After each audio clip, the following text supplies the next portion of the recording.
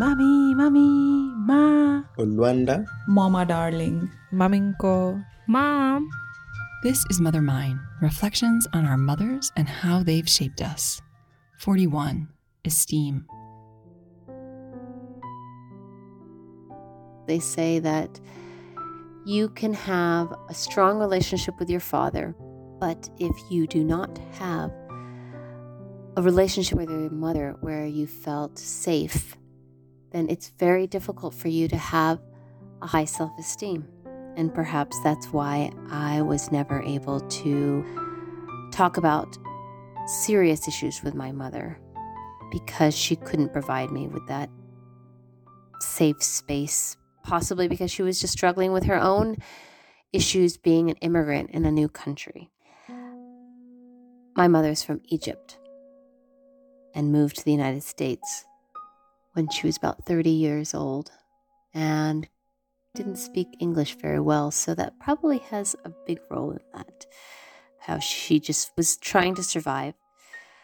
She was a woman that you could not speak to about anything that had to do with you feeling bad, because you were allowed to be happy, but you weren't allowed to complain about people.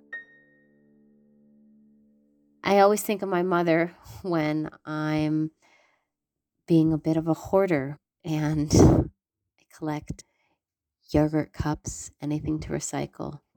Being an immigrant, she gave me the wisdom of survival, and she taught me not to waste, because she came from a poor family, and so I don't waste.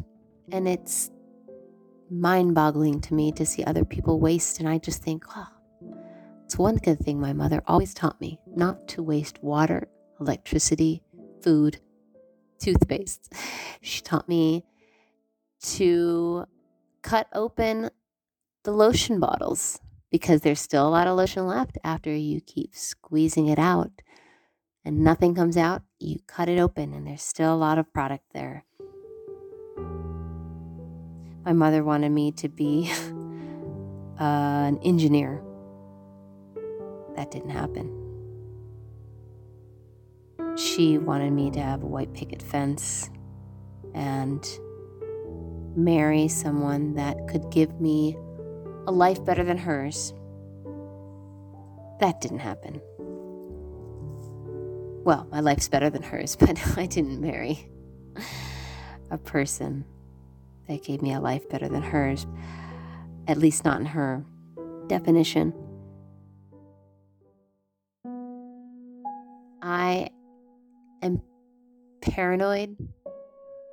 I'm a person with a very low self-esteem at times.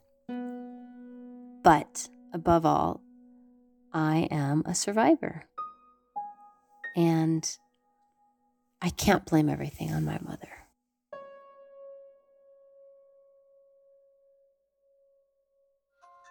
Thank you so much for listening to Mother Mine. I'd like to say a huge thank you to each and every one of the contributors to the Mother Mine project. I'd also like to thank all of the international producers who helped me recruit people to participate in Mother Mine. I could not have reached so many people in so many places without you. Thank you so much. In particular, I'd like to thank the producer Lucas in Spain, who connected me with the contributor for this episode. And finally, I'd like to say a heartfelt thank you to all of our wonderful and generous Kickstarter backers for their support of this project. You are the ones who have brought these stories to life, and I am so grateful. Thank you. Mother Mine is created by me, Katie Semro, and produced in conjunction with our mothers ourselves. Buenas noches, mi amor. Duerme bajo el rosal.